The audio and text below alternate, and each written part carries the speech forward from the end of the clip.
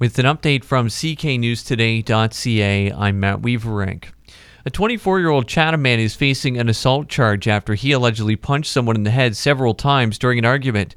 Police say they were called in at around 5:45 yesterday afternoon, adding that the victim suffered minor injuries as a result of the fight. The man accused of hitting him was arrested, charged with assault, and later released with conditions and a future court date. Chatham-Kent could be buying back some land at the Bloomfield Business Park. Municipal officials are recommending the municipality buys back 2 parcels of land there because the companies that bought them haven't held up their end of the deal. Floto Enterprises and Myriad Technologies, who bought the land back in 2021, were supposed to start construction within a year of the purchase, but that hasn't happened. They're asking for a 6-month extension, but municipal staff are recommending council approves a move to buy the land back so they can put it back on the market at a higher price than what it sold for 2 years ago. And it's been a slow start for maple syrup harvesters in southwestern Ontario. Gary Gilliard of Gilliard's Maple Syrup in Lambton Shores says February's up and down temperatures got them out tapping trees earlier than usual. He says it's been slow going but very good quality. Other local producers tapped earlier this year as well and say it's tough to predict what's to come this month.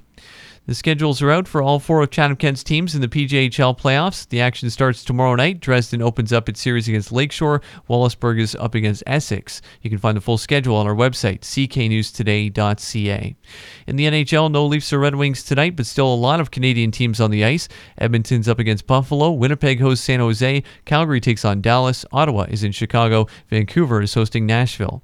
The Raptors and Pistons are both in action tonight. Toronto's up against Denver, while Detroit takes on Portland. In baseball spring training, the Tigers take on the Red Sox while the Blue Jays have the day off. And 2 high school sports teams from Chatham-Kent are competing at the provincial championships today. The girls volleyball team from CKSS plays a pair of games at OFSA in Barrie this afternoon. The UCC boys basketball team plays its first game at OFSA in Sarnia at 6 tonight at Lambton College.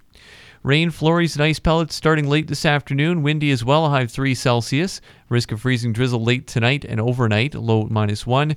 Tomorrow mainly sunny and a high of +4. Right now it's +3 Celsius. I'm Matt Weaverink. For more on these and other stories, visit cknewstoday.ca.